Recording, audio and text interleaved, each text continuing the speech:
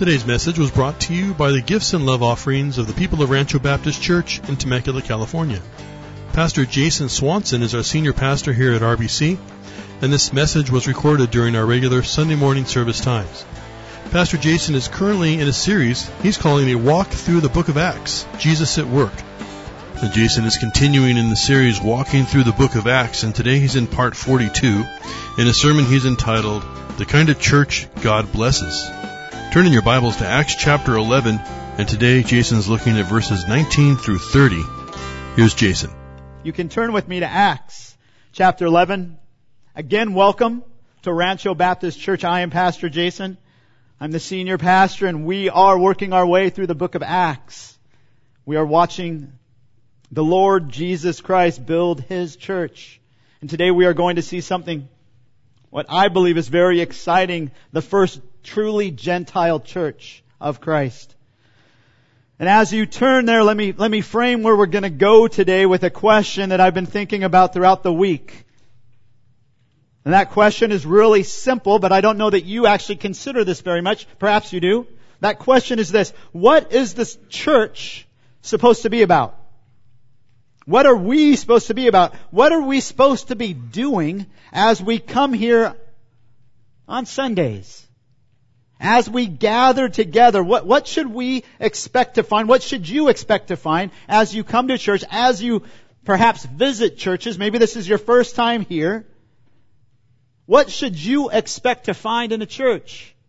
And no doubt if I took a poll and I had everybody raise their hand and you guys each gave your input, we might get many different responses, right? Many different expectations as to what you are thinking is going to happen at church. And perhaps even some of you've been waiting and you've been, thinking, man, I hope that I have an opportunity to talk to Pastor Jason at some point. And let him know, okay, you've been here a year. Why don't you stop doing this and start doing that? Right? Yeah. I'm certain that some of you are thinking that. When is this guy going to calm down or what have you? But really what we need to do is we need to go to God's Word. We need to know what God's Word says about the church. What does Christ say about the church?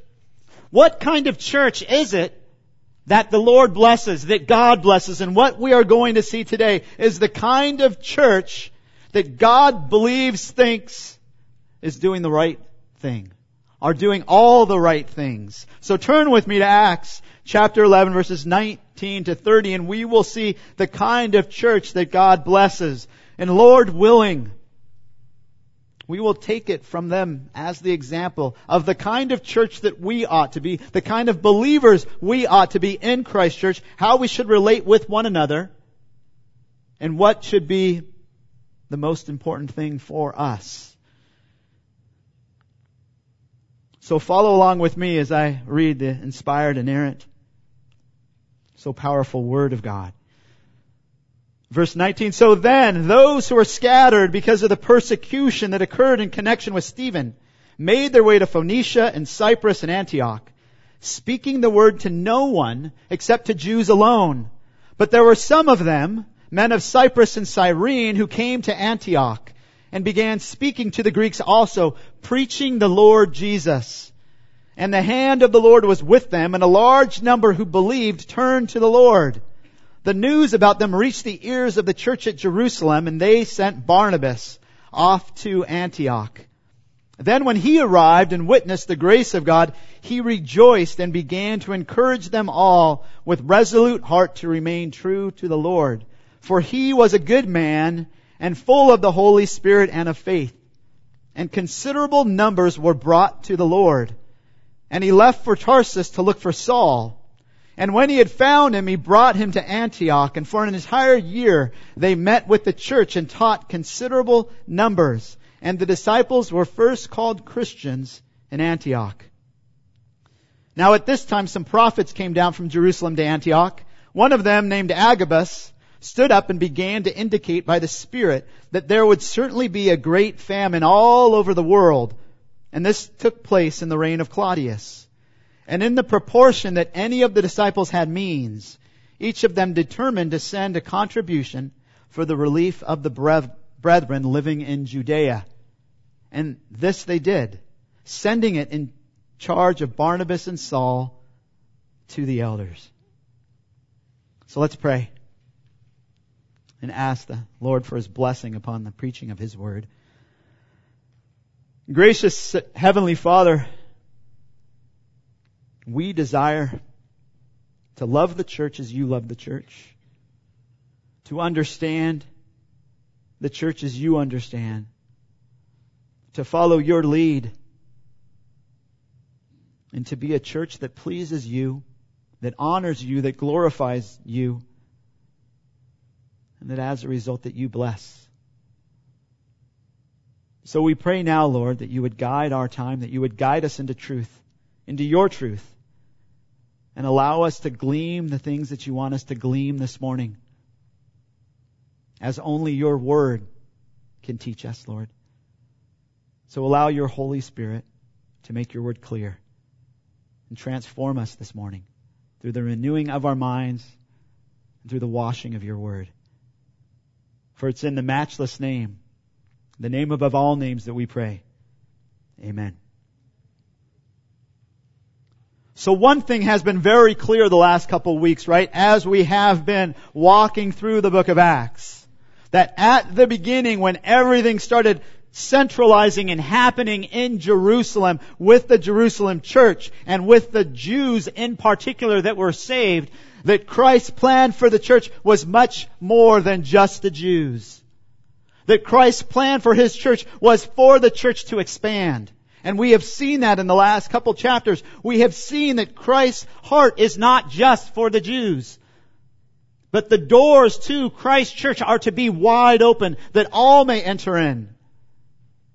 And yet really what we have seen and what we saw last week was really the introduction. It was just the beginning of where we are going to go, of what we are going to see as Christ continues to build His church outside of Jerusalem, outside of the Jewish nation, going out to the outermost parts of the earth.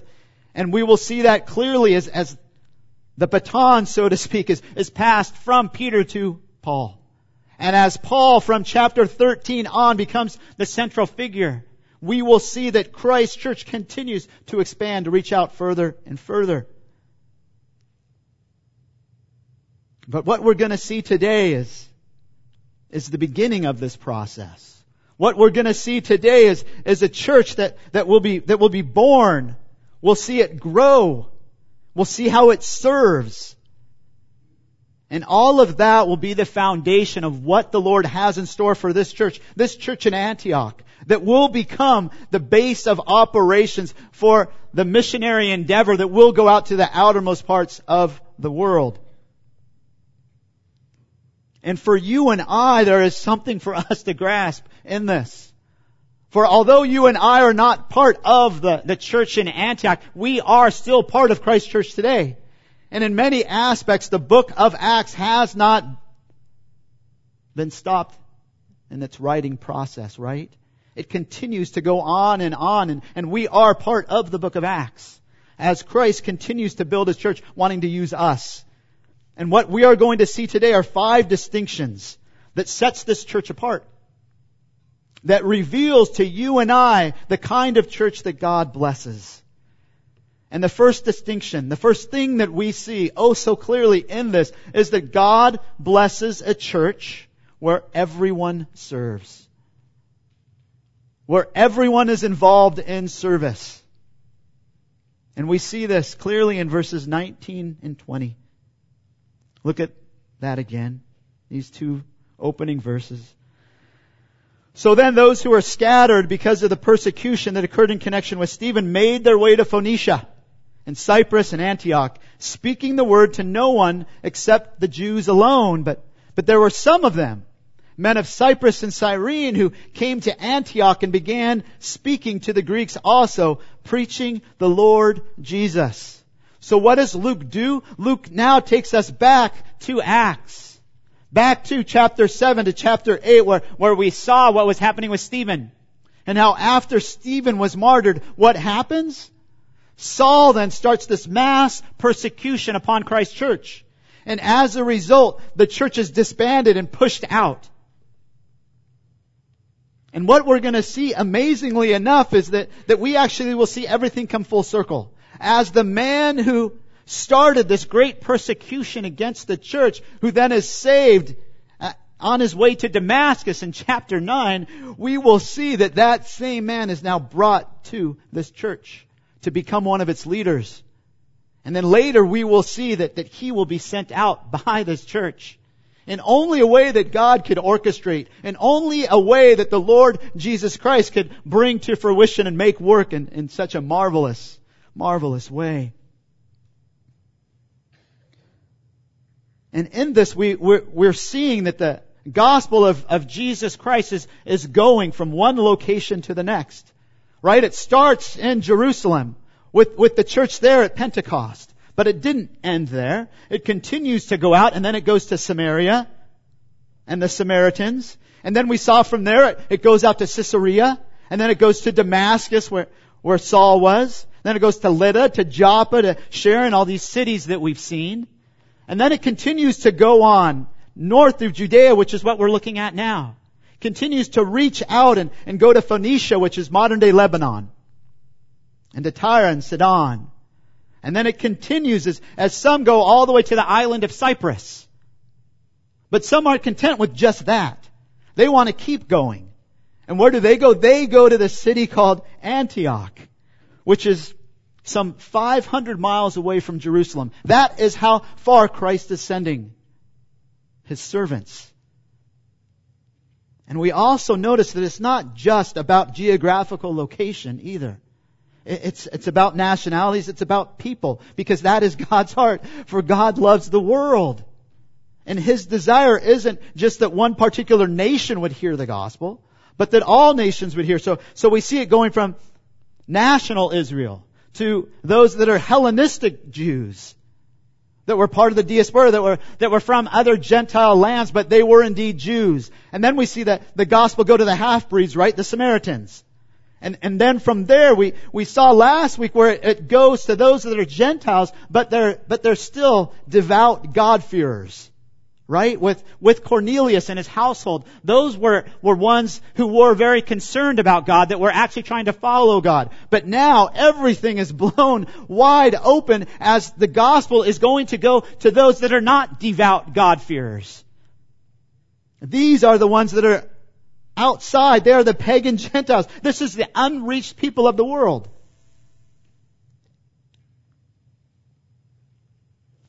And what was Antioch like? Why would God choose to start building His church here? Well, it might surprise you that Antioch is a lot like America. A lot like Southern California, actually. That as far as the Roman Empire goes, it was the capital of the East. In the east side of the whole Roman Empire, Antioch was on top. There were only two locations that were more important than Antioch, and that was Rome and Alexandria. And then comes this place, Antioch.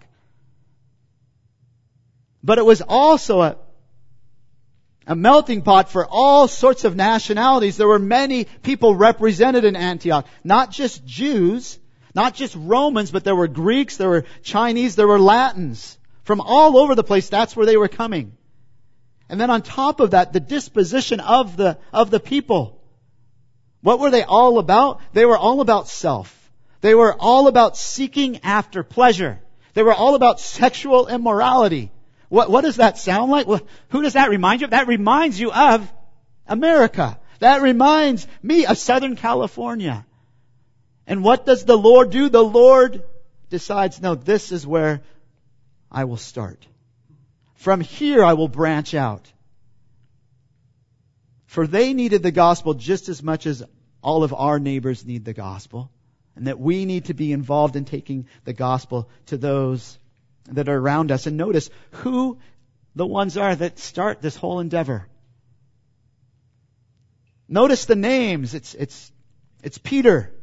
It's John. It's all the apostles. No, you don't notice any names. Right? These are unnamed men. They're called some of the men. All we know about them is that they were from Cyprus and Cyrene. That's all you're given. Why? Because the Lord wants to make it clear that these men are the normal men. You know, we served in a mission organization called New Tribes Mission. That you may not know this, but one of the founding fathers of New Tribes was one of the 5 martyrs in Ecuador. Along with Jim Elliot and Nate Saint, there was Peter Fleming. And when they started the mission organization that we served with for nearly 20 years, they had a motto. And do you know what that motto was? That motto was God plus nothing. God plus nothing. That the Lord can use anyone, and He chooses to use anyone. Even the nobodies. Even the ones that don't have a name, that aren't given a name. Of course they have a name.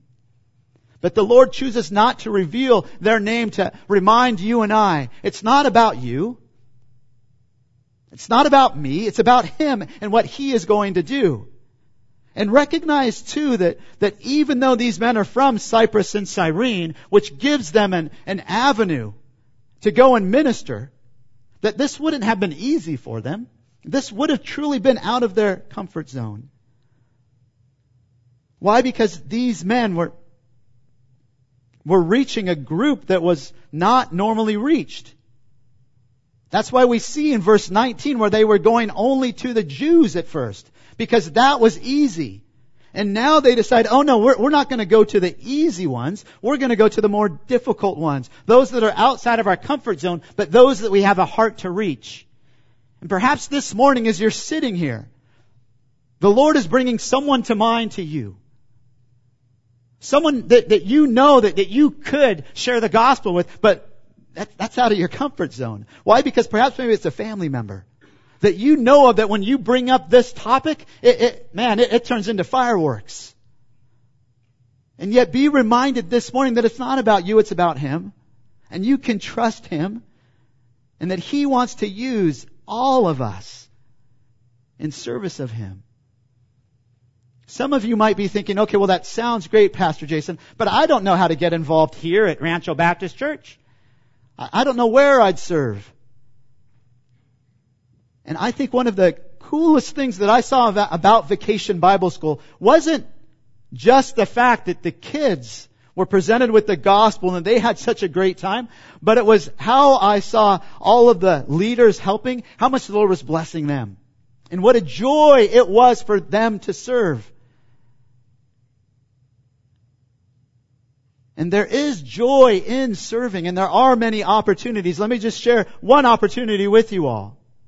Right now, I know that there is a major need at this hour in the second service in children's church ministry to be looking after the infants in the nursery, to be looking after 2 and 3-year-olds, to be looking after kindergarten to 5th grade. How do I know this? Because we just had a big meeting at Pastor Shane's house.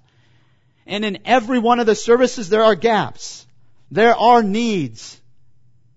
Are you willing to step in, to be used by the Lord, to experience the joy of serving Him? And if you are, please go see Pastor Shane. Write on your welcome card your name, that you're interested in children's ministry. And then we can get back with you. But to recognize that children are important to us, so we do have protection in play.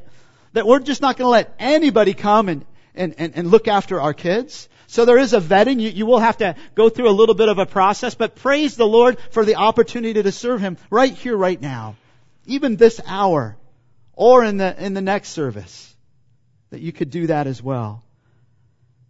And so we see clearly that the Lord wants to use all of us, and He wants us all serving. That the Lord blesses the church where everyone is serving, but it's not just that. Look in verse 20 again. What else do we see about this church? We see that God blesses a church where Jesus is preached. Look at the last end of verse 20. Really the last phrase, but I'll pick it up with the men of Cyprus and Cyrene who came to Antioch. And what did they do? Began speaking to the Greeks also, preaching the Lord Jesus. What were these guys doing? What were they all about? Had they gone to seminary? Had they done this and that? No. They recognized the most important thing is to tell people about Jesus. And that's what they were doing. They were evangelizing all of the folks in Antioch. And they said, it doesn't matter that they are full-on Greeks. That's okay, because they need the Lord just like everyone else. And so what do? They make the gospel the most important thing. And so what were they all about? They were all about the gospel. Where did that come from? That had to come back from Jerusalem and the church that they were attending, as they saw that the numbers kept growing and growing. Why? Because they were all about the gospel. Listen, is that what we're all about? Hey, if you come to a church and you don't hear the gospel, you don't hear the Lord Jesus Christ, something is wrong.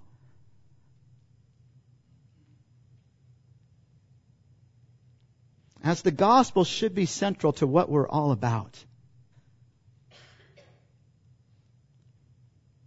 And we see that they are committed to the gospel. And we'll continue to see that. And it's clear that Christ is pleased with a church. That number one, everyone is involved in service. Number two, that the gospel is the center, is the foundation, everything is pointed to the gospel. But then we're also going to see, and look at verse 21, that grace is at work. That the grace of God is at work in that particular church. And the hand of the Lord was with them. And a large number who believed turned to the Lord. How do I know that the grace of God is at work? Because the grace of God is the only thing that can save someone. You can't be saved by your works. It's not coming to church that saves someone. It's only the grace of God that saves someone. And the way that Luke pins it, he pins it as saying that the hand of the Lord was upon them. What does that mean? The hand of the Lord. Well, in the Old Testament, there's two different ways that the hand of the Lord was used. In one aspect, it's talking about the power of God. That the power of God was working. But it's not just the power of God, it's the power of God shown in judgment. And clearly in this context, it's not talking about the power of God being revealed in judgment, or else you'd see people dying. The other way it's used in the Old Testament is the power of God displayed in such a way that it expresses His blessing. And I believe that's exactly what's going on here. That because of the preaching of the gospel, the Lord is now showing His power by saving many, and many are being saved. And so we see that the grace of God is seen first in the fact that many are being saved. And yet the grace of God doesn't stop with that. The grace of God continues to go on after saving us. And what does it do? The grace of God continues to change us. As the grace of God has appeared all men for what? Teaching us to deny ungodliness, worldly lusts, and to do what? To live soberly, righteously in this present age. That's what the grace of God does. It works in our lives as it was working in their lives. And we've seen this in the book of Acts. All the way through, whenever a group is saved, you also see that their lives are being changed. First in Jerusalem, then in Samaria. We're going to see it here now in Antioch. And if you were to go on a missions trip, as we want to do missions trips, you know what you would see? If we went to a place where there is a gospel ministry going on, you would see changed lives. Whether you go to Ecuador, Papua New Guinea, it does not matter. You would see changed lives. Why? Because the gospel is the power of God. Not only to save, but to change. It will do its work, as we see it's doing its work here, to such an extent that now what happens? The news of what is going on in Antioch spreads out. Look at verse 22. The news about them. No doubt speaking of the church in Antioch. No longer talking about the men of Cyprus that were preaching, but now it's talking about the church. These believers in Antioch. The news about them reached the ears of the church at Jerusalem, and they sent Barnabas off to Antioch. So the church in Jerusalem hears what is going on in Antioch. And what is their answer? Their answer is, man, let's send someone there to encourage them. No doubt there is probably a little bit of the aspect of, well, let's also check up. Let's make sure that everything is going well. But notice who they send. Again, as we saw in verse 20, that the unnamed men were the ones that actually started the church. Here, it's not an apostle that they send, as was the case earlier. Here, it's Barnabas that they send, letting us know that it's not just the leaders of the church that should be involved in serving. Because if we limit the work of the church to only the leaders, what's going to get accomplished? Not a whole lot. But if everyone sees it as their responsibility to jump in, man, the Lord can do amazing things. And that is what is going on here. And so what do? They send Barnabas.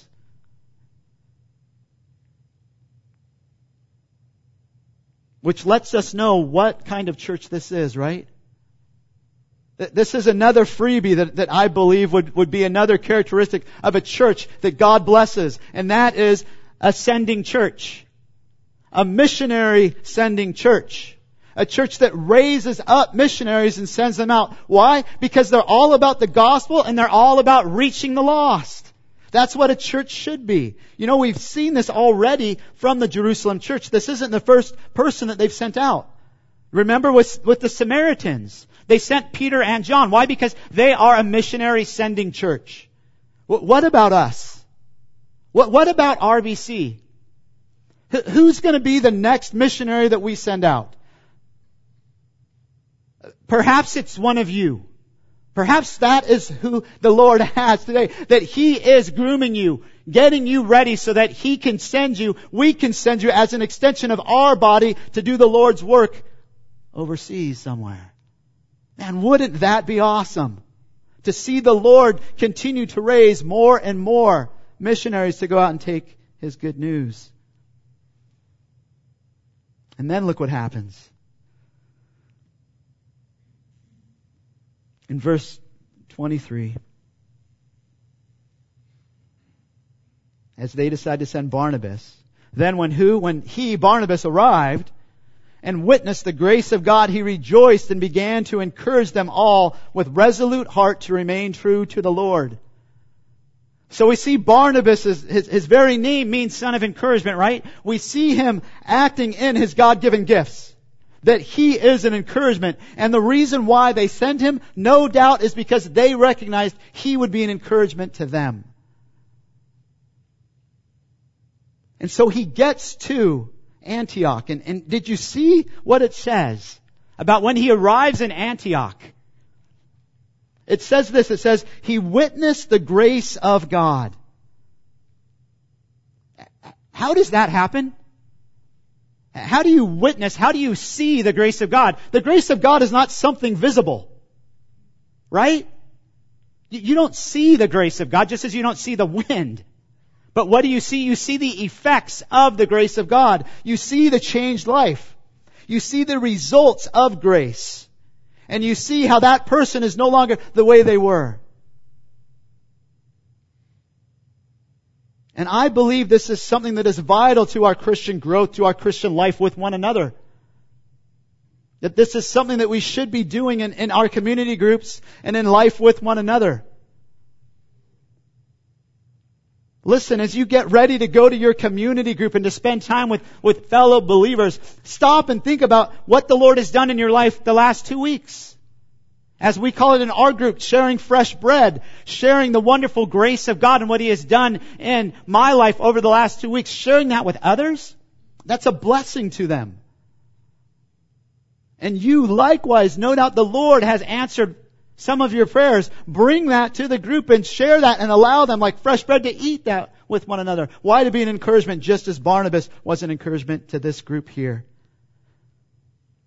By the way, if you are not involved in a community group, you can jump in anytime. Anytime. Just because you didn't start at the beginning doesn't mean that now, maybe because the summer is a little bit freer in your schedule, that you can't jump in. Please jump in. Sign up in the hub outside. Write Pastor Eric an email. Talk to me. Talk to one of the pastors. Let us know.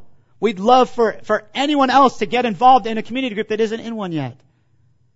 And it's not like we're going to, keep attendance and we're going to come after you with a stick if you don't come every week. We recognize that at times you won't be able to. But please get involved. Why? So that you can witness the grace of God in someone else's life. And you can rejoice, and that will encourage you that when things are going a little bit tougher, you'll remember, oh man, remember what the Lord did over here. Perhaps He'll do the same thing with us, with me. But we see that it wasn't just encouragement that Barnabas was giving them. We see that he was exhorting them, he was challenging them as he tells them to remain true to the Lord. He's encouraging them to persevere, to keep on keeping going. But what does that look like? How do you do that? How do you remain true to the Lord? The key is this right here.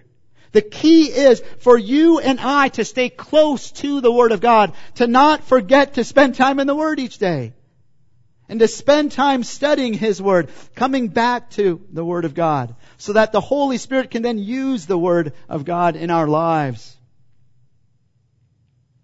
and encourage us to keep on keeping going. So what have we seen up to this point? First, we've seen that God blesses a church where everyone's involved. And then we've seen that God blesses a church where the gospel is foremost. It is the central part of what that church is about. And then we've seen that God blesses a church where the grace of God is active. How do you keep the grace of God from being manifested in your life? Pride.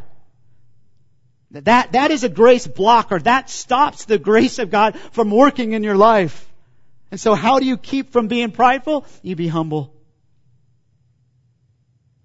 And we're going to see that next. And the kind of church that God blesses is a church that has godly leaders. Look at verse 24. A church that God blesses is a church with godly leaders. This is what it says about Barnabas. For he, Barnabas, was a good man and full of the Holy Spirit and of faith. And considerable numbers were brought to the Lord. So first we see it wasn't just that he was an encourager. It wasn't that he was just exhorting them, but to some extent Barnabas also must have been one who was given to giving the gospel. Why? Because we see that through the ministry and the leadership of Barnabas, more and more came to salvation in Christ. But notice the first characteristic given about Barnabas. It's not that he is an encourager. Do you see what it is? It says that he was a good man. Well, wait a minute, Pastor Jason. I'm familiar with the story about Jesus and the rich young ruler. And what Jesus told him is, there is what? No one good except God. So is Luke and what he wrote here, is this a lie? No, there is only one way for someone to be good. And this verse goes on and explains how Barnabas can be good. Did you get it? What does it say? He was a good man and full of the Holy Spirit and of faith. He was saved. He was changed. He now had the Holy Spirit residing, indwelling him, giving him the power to go ahead and be a good man. It was Christ living in and through him that allowed Barnabas to be the servant that he was, to be the godly leader that he was. And notice what else we see. We see that the Jerusalem church, they sent the right man. Think about what would have happened if they sent someone who majored on the minors. If they sent someone who didn't have a heart for this particular people. Who came and saw that these Gentiles were eating with Jews. Oh no, they were actually having fellowship with Jews. He'd be just like what we saw last week, right? With Cornelius and his group and some of the Jews saying, wait, no, you're doing it all wrong, Peter. But we don't see that with Barnabas. We see that they knew that the kind of man that they sent was a man who would be gracious and loving to this group. Because if they had sent somebody that had majored on the minors, I believe that he would have had grace blinders on. And that what he would have seen was not the grace of God being manifested in all that was going on, but all he would have seen is how they weren't living up to his expectations. And how many times do I act like that? Do I put these grace blinders on, and instead of seeing the wonderful thing that God is doing, I look at some negative aspect? This should not be so. Look at verses 25 and 26, for we see that not only is Barnabas a godly man in his character, in the way that he served, in the way that he encouraged, in the way that he loved on them, but he's godly in the way that he looked after the church, in the fact that he's humble. Oh, so humble. And he, speaking of Barnabas, left for Tarsus to look for Saul. What? And when he had found him, he brought him to Antioch, and for an entire year they met with the church and taught considerable numbers. And the disciples were first called Christians in Antioch. I don't know about you, but for me this doesn't make any sense. Right? He's in the middle of this wonderful, fruitful ministry. Everything is going great for Barnabas. He's in the spotlight. He's being the son of encouragement. The church is growing. People are growing. And then what does he do? He goes, time out. You know what? I'm going to take off now and I'm going to go find Saul. And in the Greek, this idea that he went and looked for Saul, it gives the idea that he didn't just go and find him right away, but that he actually searched and searched and searched. It wasn't easy. And it's a long way to where Saul was. Why is he willing to sacrifice so much? He's willing to sacrifice so much because he recognizes that he can't do this alone. That he needs help. Even someone as gifted as Barnabas recognizes, you know what? What's more important isn't that I keep doing this, but that the body gets fed, that the body is ministered to. And there's some extent that Barnabas must recognize, hey, I need help. I'm gifted in this area of encouragement and admonition, but what I need is a solid teacher. And I remember hearing this man, Saul, preach. And he is such a good preacher. So I'm going to go to that man. I'm going to go to Saul. Why? Because he's humble. And he recognizes that he's not the end all to the church. And no pastor should ever believe that they are the end all to that church. We need one another. And men in leadership need other men that are in leadership. And this is what we see going on with Barnabas, that he says, okay, you know what, I'm going to go. But I wonder I'd love to be a fly on the wall with this encounter. Why? Because it has been years since Saul left and has now been kind of trapped in Tarsus, his hometown. Remember, he was basically run out of every town that he was in.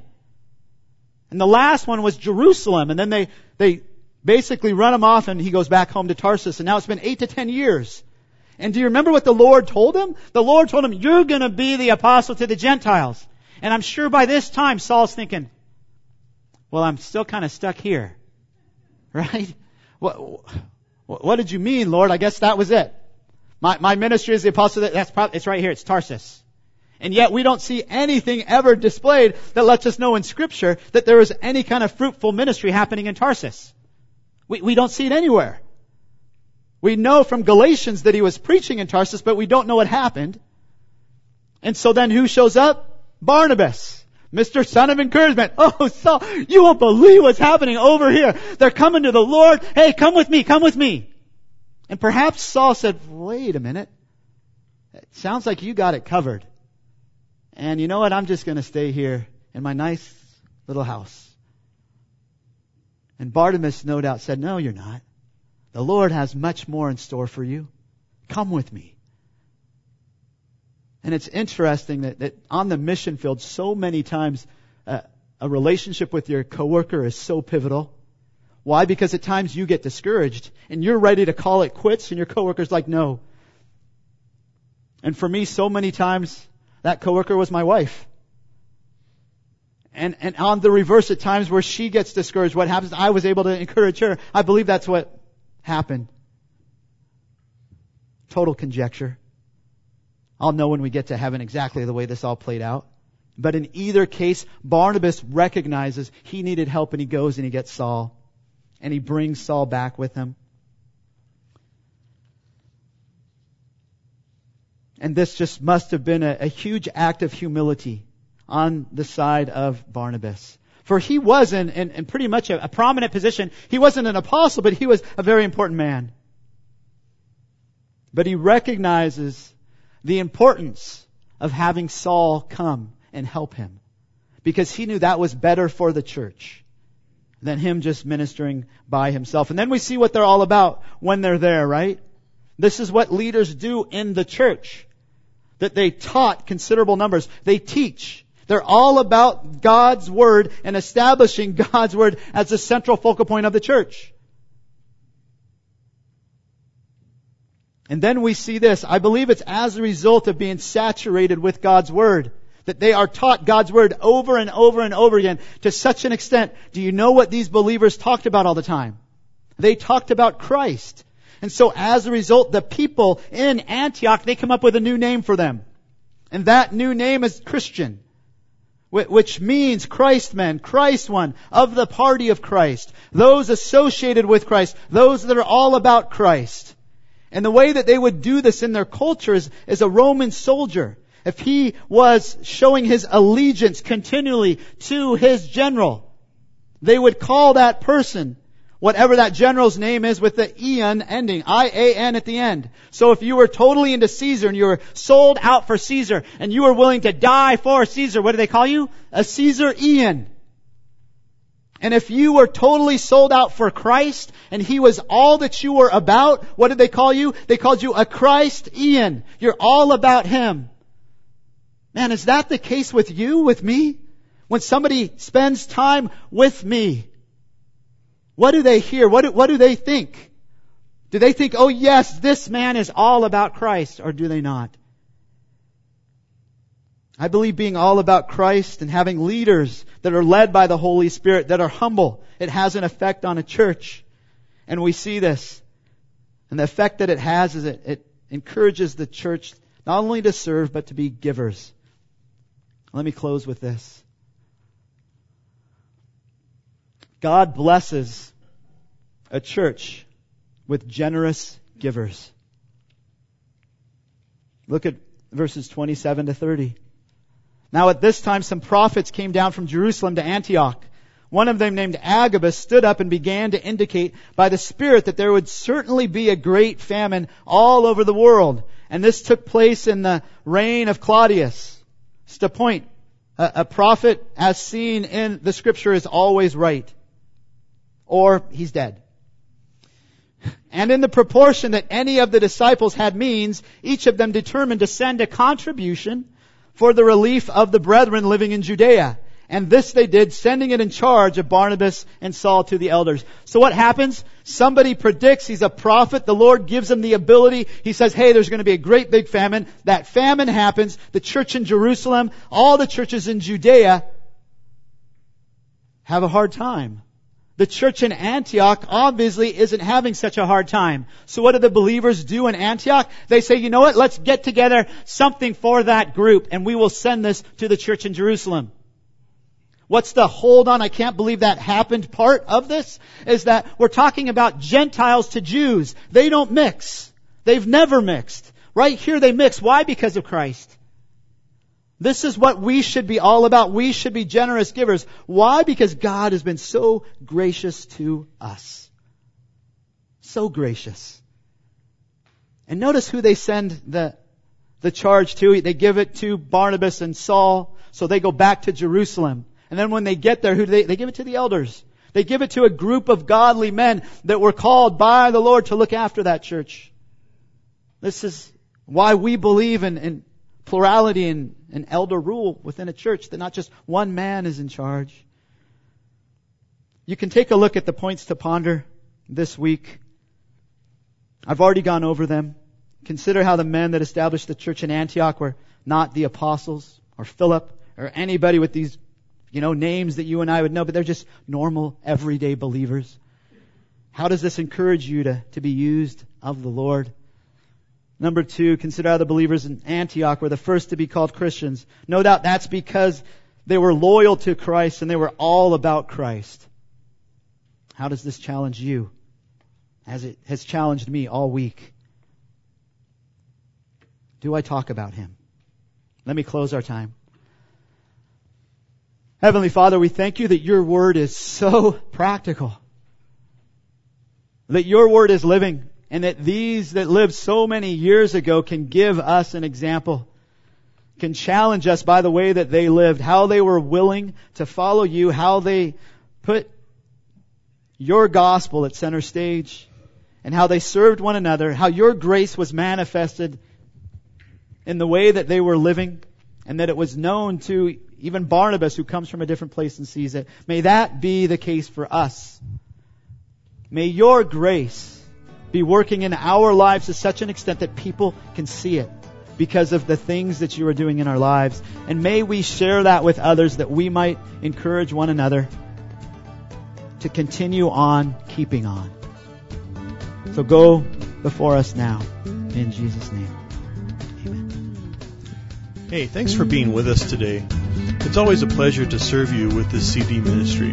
Here at Rancho Baptist Church, our mission is to glorify God by making disciples who love God, love others, and live to reach their world for Christ. And if you have any questions regarding this sermon, or just perhaps knowing God in a deeper way, don't hesitate to give us a call. Our phone number is area code 951-676-2911. Or you can reach us on the web at www.ranchobaptistchurch.org. That's www.ranchobaptistchurch.org. Have a great day in the Lord, and God bless you as you continue to walk with Him.